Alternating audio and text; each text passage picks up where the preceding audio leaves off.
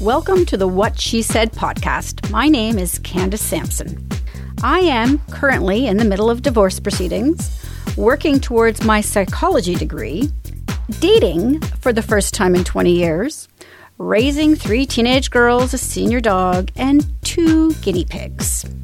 And in the middle of all this, I thought it would be a good time to buy the What She Said media property.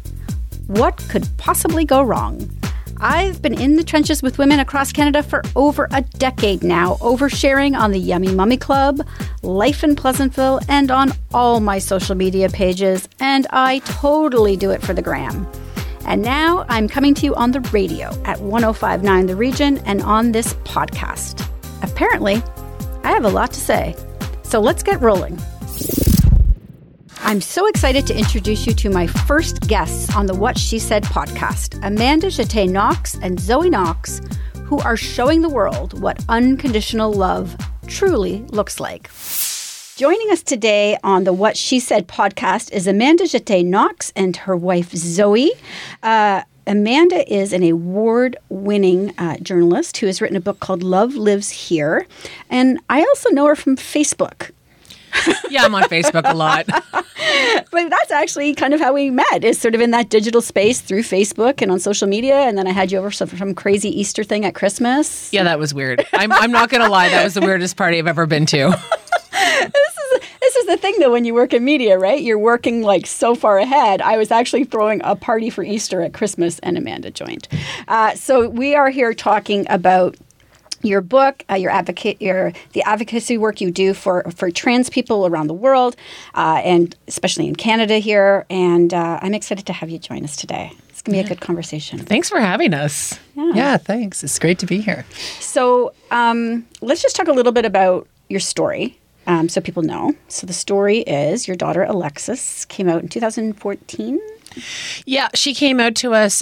We had known her for 11 years as our middle son, not realizing that the reason she was so unhappy and, increasingly isolating herself and dealing with depression and anxiety was because she was actually a girl.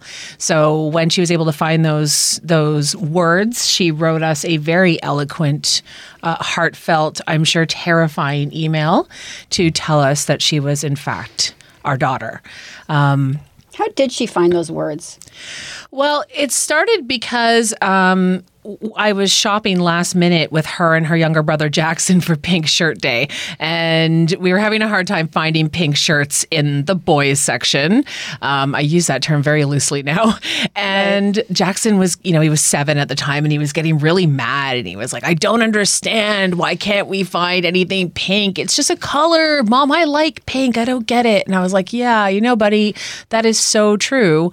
It is just a color, and I don't know why we make a big deal out of that. People should be able to be who they are, wear what they want. If you like pink, if you like having your nails done, which he did, at the time, you should just be able to do whatever you want. And I really felt like an amazing mom to him that night. Like I went home thinking, good job. Like, I remember thinking on the way home in the car, like, that was a good talk that you had with Jackson. Right. And I didn't realize that was what Alexis needed to hear that night. So a few hours later, she sent an email and Zoe came in holding her phone and said, you really need to read this. And that was sort of her catalyst. I think everybody sort of has a catalyst when they're about to say something really scary. So I guess that was her. She felt safe enough after that conversation to finally come out. That's amazing. And so, Zoe, this was a big moment for you, though, even bigger. It was a huge moment, honestly, because when I read that email, it brought back a lot of my own feelings, because I'd known for a long time before that I was in the same boat as her, right? Hiding in the closet. And when I first saw that email, it was really terrifying because, the world has not always been particularly supportive to trans people. And, I was really worried about what that might bring for her. So, but also for myself, it was kind of the start of a path that about 18 months later led to my own coming out to my family. And here we are. So I remember reading about that moment. I think you wrote it in a blog post initially about being outside of a coffee shop. Yeah, we started in a coffee shop in Stittsville, Ontario, just outside of Ottawa, and we were talking, and I was just trying to figure out why my spouse of 18 years was just so unhappy. I mean, no matter what was going on in our lives, we always seemed to cycle back to this level of unhappiness and discontent. And so I decided I was going to be, nice Amanda, supportive Amanda, and not, I don't understand why aren't you happy, frustrated Amanda, which is where I would often go. Let's fix it, Amanda. Oh, yes, let's fix it, Amanda. I have the same affliction, but okay. So let's fix it, Amanda. I just took a bit of a back seat, and sensitive Amanda came out, and I was, and so I just very gently, I think, pushed a couple of bricks out of that wall by asking certain questions. So we were in the car on the way home, and I started to get to the really deep questions. And I asked things like, are you not happy with me? Is it our marriage? And the answer was no. And, is it the kids? Or you just, is it the whole life? We had kids fairly young, so I thought maybe it was that, but that wasn't it. And I just finally got to asking, because I was out of questions to ask. And I said, are you a woman? And the answer was, well, complete silence, really. And then I just said, I can't talk about that. So yes, the answer was yes. But yeah, it was very much like this, just this. I think it hit us both really hard that she had actually found the words, and that my question I didn't expect a yes answer to was actually a yes, right? Mm-hmm. And I wish I had handled it better. I did not handle it well at first, and which is, I think one of those things I'll carry with me forever. I really thought that as a parent of a trans child, I would be more immediately supportive if my partner were to come out. Right. But I wasn't. I mean, I was supportive in the sense that, I had done a lot of the Trans 101. I understood all that, right? So I knew that her coming out to me was not, her, hiding this, and like pulling the rug out from under my feet. And it wasn't about me. It wasn't about me. It was about survival. But it feels very much about you in that moment because you're part of a unit, right? Mm-hmm. Yeah, exactly. But it was really just a matter of making room for each other and our feelings, and and I knew, I think right from the start, I told you that I was going to be supportive, right? Like I was going, that I had your back no matter what. But we didn't know where this left us initially. Right. Yeah, you were actually very supportive, and looking back on it, the reaction was hilarious, and I would not change it. Well, I think there was like are you fucking kidding me in there or something? Yeah. I was like, oh, you have got to be fucking kidding me. That was my answer. Me, the supportive person. Sensitive Amanda took a back seat at that moment. Sensitive Amanda. But she has always been really supportive, right? Despite that, and like you said, it was kind of a question of us giving each other a lot of space and working in what I like to call parallel paths, right? We just kind of let each other do our little process of discovery, and eventually we kind of came back and, we would touch base, and we would eventually converged, back together, but we weren't sure if that was going to happen. So how did you tell the kids this? Well, we didn't at first. We told them, probably like a month after. And we had to tell them because by that point they were just getting, they knew something was up. They just didn't know what it was. Big tension in the house. There was a lot of tension. Oh, yeah, big time. And they thought maybe somebody had cancer or was dying, or that we were going to get divorced or something, right? So we had to sit them down and tell them. So that's literally what we did. We just sat them all down on the couch, and I told them. And I said, like Alexis, I'm actually your mom. And there was some shock. Mm-hmm. There were a few tears. Mm-hmm. I think it hit our oldest son the hardest because he had always kind of looked up to me as how to be a man. And I said, well, that doesn't change. Right? All those lessons that you've learned about how to be a good person and stuff, it's still valid. It doesn't matter where you learned them. And that's so true, right? Yeah. It's really just around the labels we put on things. It's got nothing to, it's really the actions that speak louder than anything. It's not the label that's attached to it. Exactly. Right? I look at all of the really incredible men who were raised by single mothers, for example, right? I mean, they learn to be their incredible selves through their parent, and it doesn't matter what the gender of their parent was. Exactly. So same kind of thing. Yeah. So I think people should know, because again, I think I recall reading this, and maybe I can't remember where I must have read it that you wrote it, that trans it can run in a family, right? Like this being trans can be passed down not passed down. Is that the right word? Am I using that correctly? Well, they don't really know. I mean, I think that there can be, we definitely see instances where, being queer in general, you tend to find more than one queer person in a family. Right. And whether or not there's anything definitive there, I don't know. But there's a lot of anecdotal there's stories about this. Evidence that there have been a couple studies that seem to show that the likelihood of someone being trans is much higher if you have a sibling or a parent who is. Okay. But there's no definitive link yet. Okay. So I wanted to talk to you a little bit about the hate that you are the target of, because that's got to wear you down. And I think that people in general, not just, you're dealing with it on a massive level, but I think we all go through stressful periods in our life where it seems like there's just a pile of it. What sort of coping tools have you brought into your life to deal with this? Because it's immense. Yeah, it can be really hard sometimes. And, the internet is just a breeding ground for hate, unfortunately. It's also a breeding ground for change, which is why, I'm really visible there. But it can be a breeding ground for good. But you get a whole bunch of like-minded people together. And, I've had flat out social media attacks put on by alt-right groups. So most recently, Candace Owens?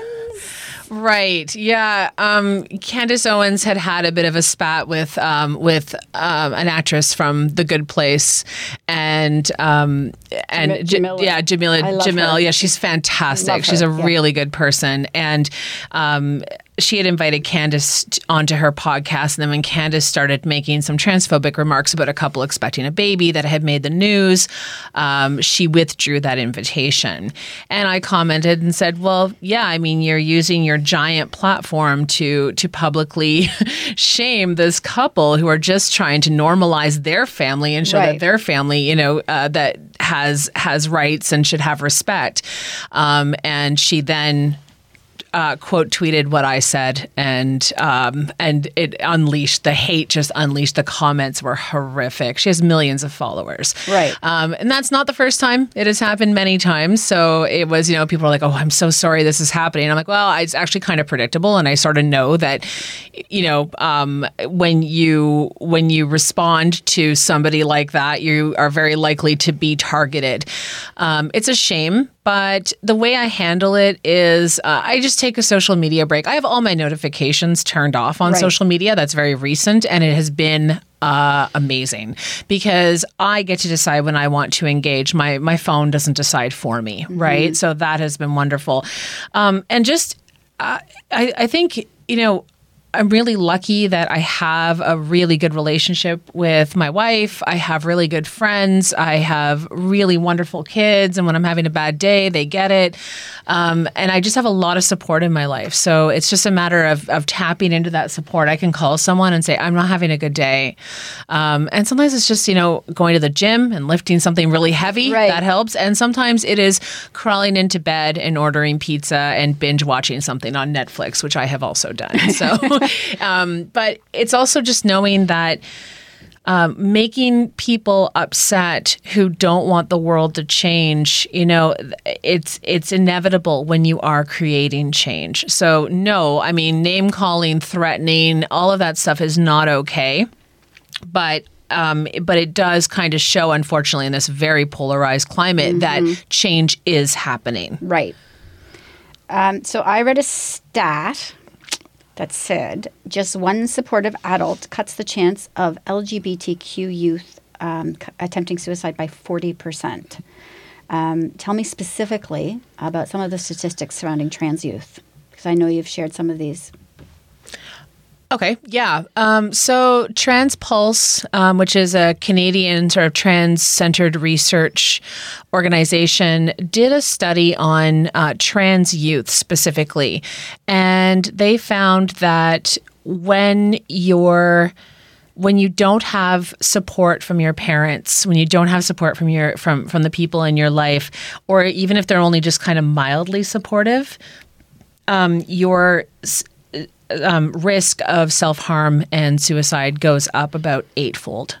Wow. However, when you have that supportive environment, if your parents or caregivers are seen as very supportive, and that would mean an affirming approach, that would mean that they use the right name and the right pronouns, and if you're saying I am a girl, then they would say this is my daughter, and get you say the medical support that you might need if that's something that you need, etc. That would then reduce someone's rate of self-harm and suicide to roughly the average for their age group. It is a huge difference. That is great. Yeah, that is massive difference. Massive difference. So that is one of the leading stats. We also know that there are some studies that have come out on things like using somebody's name, a trans person's name, is very affirming and can help in situations. So let's talk about that a little bit, because I know that I've heard this dead naming. Is this correct? That's right. Okay, so what is that? So dead naming is what some people call using their name before transition. Okay. And so there are been those in the media, I remember this as well, that wanted that story, felt that was somehow important to bring into your story. Yeah, so we've been asked a few times during interviews, like, what was my old name? Could we have any old pictures, things like that? And that's not something that I'm personally comfortable sharing. Some trans people are very open about that sort of thing, and it's a very individual decision. But in general, it's kind of seen as bad form to ask somebody, who were you before this, right? Because really who we were before this is, I'm still me. I was always this person. You just couldn't see it, right? And so I think some of that is, is education. Like you said, it's considered bad form to ask. Mm-hmm. I think sometimes people may not know. So how do we educate ourselves, really? Like, what's the best way to normalize trans people? Get to know some. Yeah, talk to trans people. I know, right? And I mean, if you don't know any trans people in your life, if you're not close to anybody who's trans, go online and read blogs by trans people. Follow them on Twitter. Follow them on Instagram. Right. Watch their videos. Watch their documentaries. I mean, you can learn so much. That's how I learned. Right. I have the advantage of having 2 trans people in my family, so I mean, that have a little bit of a unique perspective. Right. But I mean, I learned sort of, that's. But the trans community, like any community, isn't a monolith. So there are a whole bunch of varying opinions and comfort levels and that sort of thing. And so and for example, we don't have any non-binary people in our family. So getting to know some non-binary people has been really cool too. And understanding that gender is a spectrum. And so it is a learning curve. And I think, intent matters a lot, right? So if somebody's intent is good, if they're not trying to be malicious, right? I can't speak for trans people, but as a lesbian, as a queer woman, I definitely think that that intent when I talk to somebody matters more than if they kind of slip up a little bit, right? Right. And so you said a little bit about we were talking about this. I wanted to talk about J.K. Rowling, because when that popped up, I was like, what do I do? I love Harry Potter. But there was a big controversy with her, and it's interesting because I'm learning words and terms that I didn't know existed. So she is classified as a TERF. Right, which stands for trans exclusionary radical feminist. So it's basically somebody who calls himself a feminist, but that means that they also don't consider, say, trans women to be women. So they believe in sort of what they would call sex-based rights, and that's what they will fight for at a great expense to the trans community. So it's a shame. She came out because she was supporting a researcher in England. Was it Maya? Yeah, her name was, I think, Maya Forstater, and I hope I'm pronouncing that correctly. But she worked for, I believe, a research firm. She was a fundraiser. Okay. And her contract was not renewed because she was repeatedly asked by her company not to tweet these really harmful things about trans people. She was very, very clear in her views, right. And it was making her coworkers very uncomfortable. And so when her contract came up for renewal, they chose not to renew it, and she took them to court.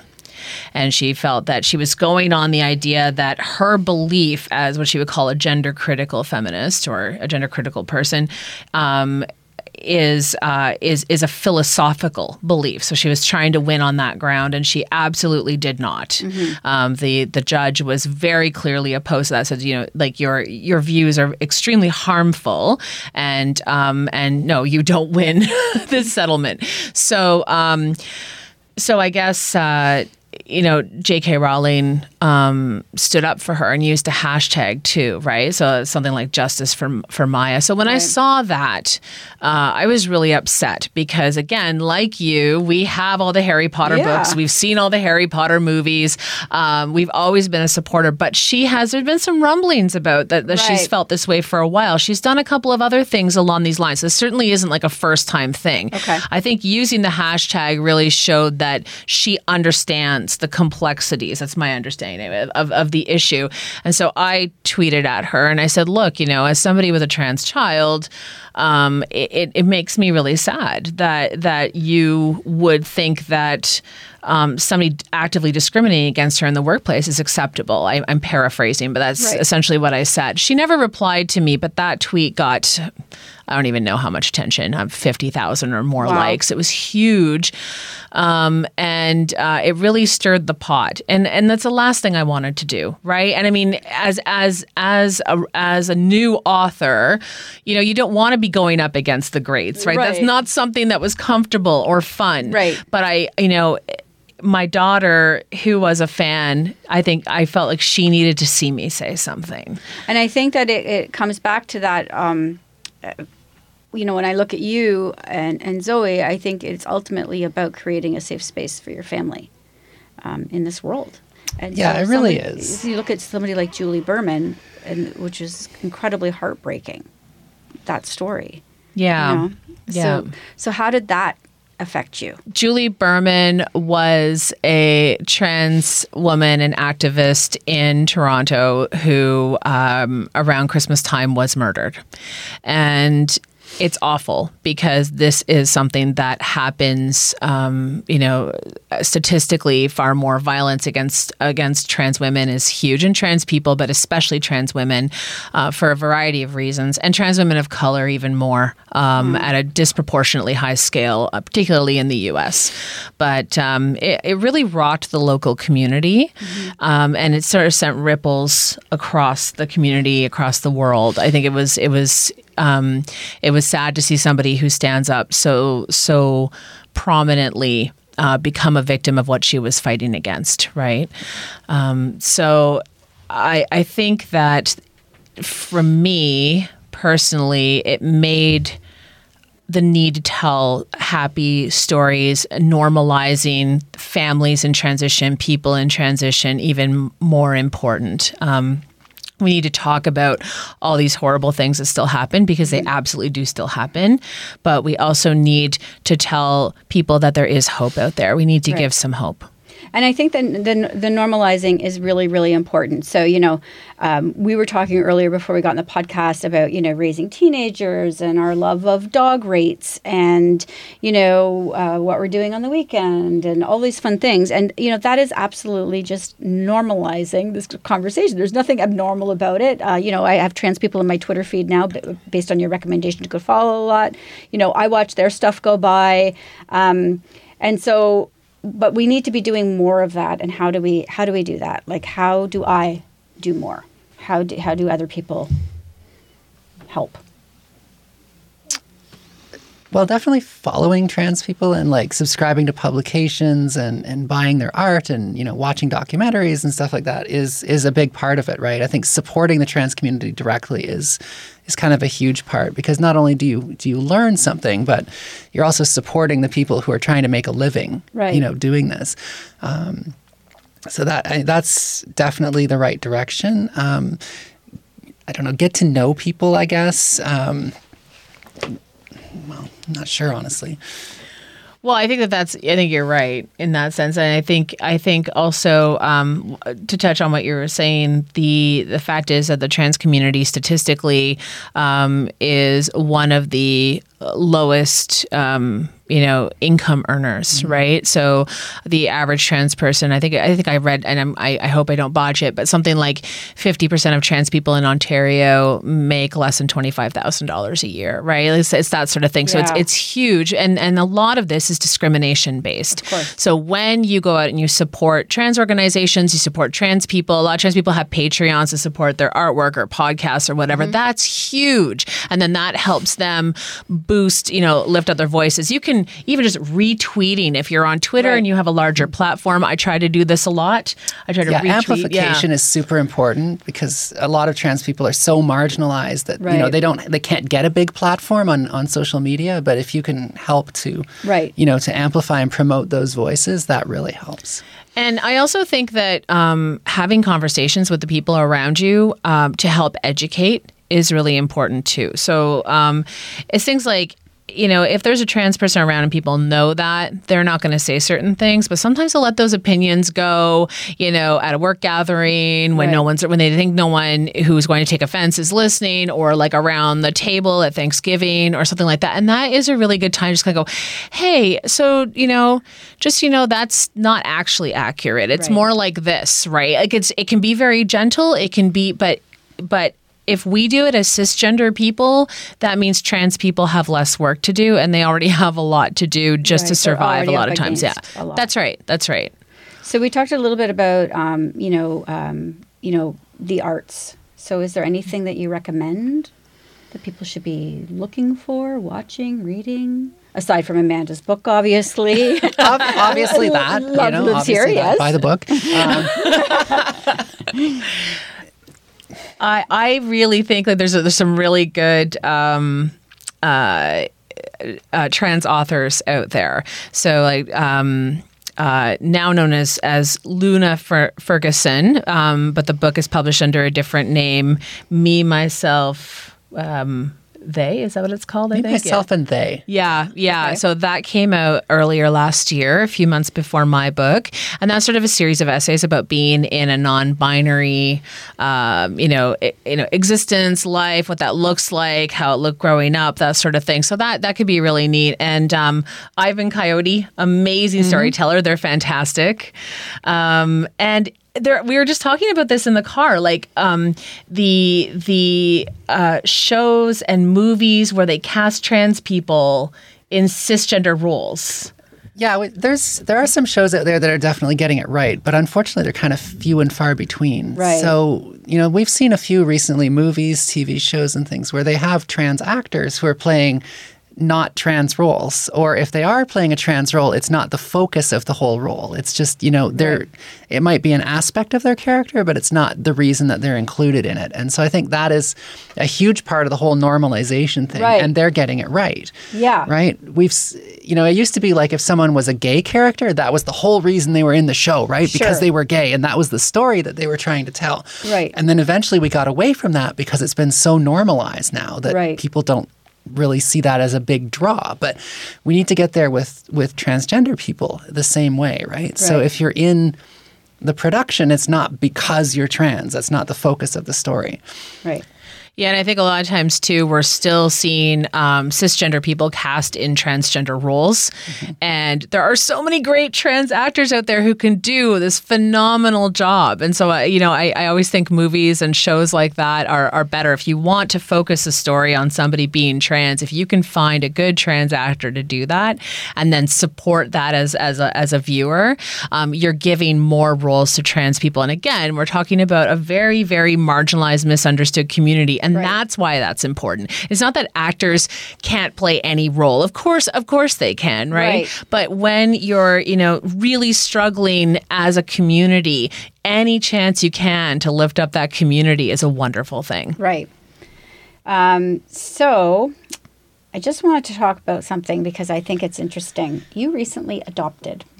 Yes. Actually, we're next week is when we finalize that, hopefully. So, Alexis had a best friend in middle school. And she had been in and out of care most of her life, and she was going to be there's a new term for it now, but she was going to become essentially a crown ward, where it meant that she would just sort of age out of the care system by going into group homes and what have you until she reached adulthood. And our eldest, Eric, was moving out. And so we were going to have a spare room, which was going to be my office. I had been visualizing this for 2 years. I was like, and I'm going to do this and I'm going to do that. 4 days after Eric moved out, Ashley moved in. So she's been with us now for almost 2 years. Almost 2 years, yeah. Yeah, and we're so now we have 2 17-year-old girls at home. I feel your pain. Yeah. Because the reason I bring this up is because I think that people want to say, you're so different, but no, you're not, because you have to go through an intense process to adopt a child. Yes, there's a lot of home studies. There's a lot of background checks. There's mandatory training. There's a whole lot of hoops that you have to jump through.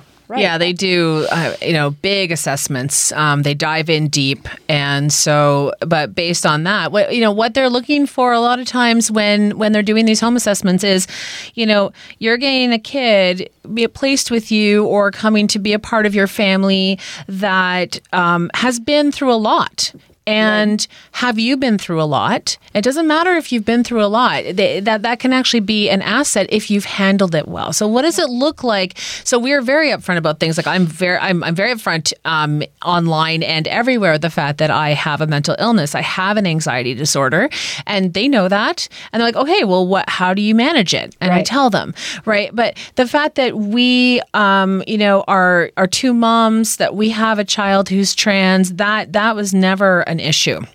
It is still an issue in some communities when they go to place children. And that is a shame, because there are so many great kids out there that really need homes, and so many, in particular, LGBTQ kids.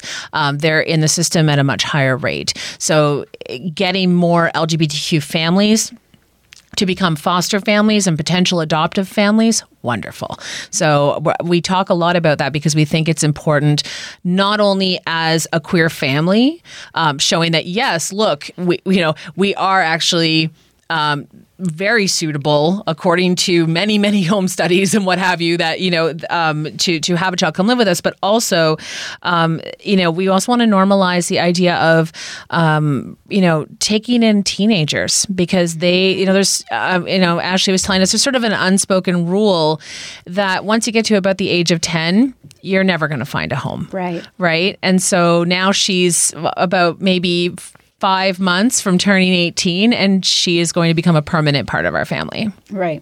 She already is. I mean, she is, but on paper, and that means something to her, right? Right. Yeah. So through this whole thing, then, we'll just end it here, but you came out stronger, better, right? Absolutely that. Yeah, we did. I think it's not that the foundation crumbled, it's what you build from it, right? So yes, our foundation, our rickety foundation that was built on a lot of fear, fell apart, and we built something much nicer. I actually like to look at it differently. Oh, tell me. I think the foundation was always strong. The foundation was love and that we care about each other. But what we built on that was rickety old shack that didn't stand up very well. So we burned that sucker down and we built something better. Okay, I no, love you're that. crying. I know, now I'm crying. Sequel to the book by Zoe Knox. Burn it down. Burn it down. Thank you so much for joining me. I hope I can have you back again and we'll continue the Anytime. conversation. Thanks so much for having us. Thank you, Candace. Thank you. I'm Andrea Askowitz. And I'm Allison Langer. And we are the hosts of Writing Class Radio, a podcast, but we are so much more. We have writing classes. So if you are looking for live online classes where you can join a community, write to a prompt, get feedback, and get better, check out all our classes at writingclassradio.com. And listen to our podcast wherever you get your podcasts and at writingclassradio.com. I'm Jeff Woods, and I'm shining a light on music and the rock stars who make it. He just was one of those people, he stood out. He was a magic guy. He really was a magic guy. We all have faults. He had the same amount of faults as we all had. This was before Led Zeppelin. Robert was full on. I mean, he was Led Zeppelin without the band behind him. He had the hair, the jeans, the whole thing, and he was amazing. The Records and Rockstars podcast, heard around the world and yours to hear wherever you get podcasts. All the episodes from JeffWoodsRadio.com. Another Sound Off Media Company podcast.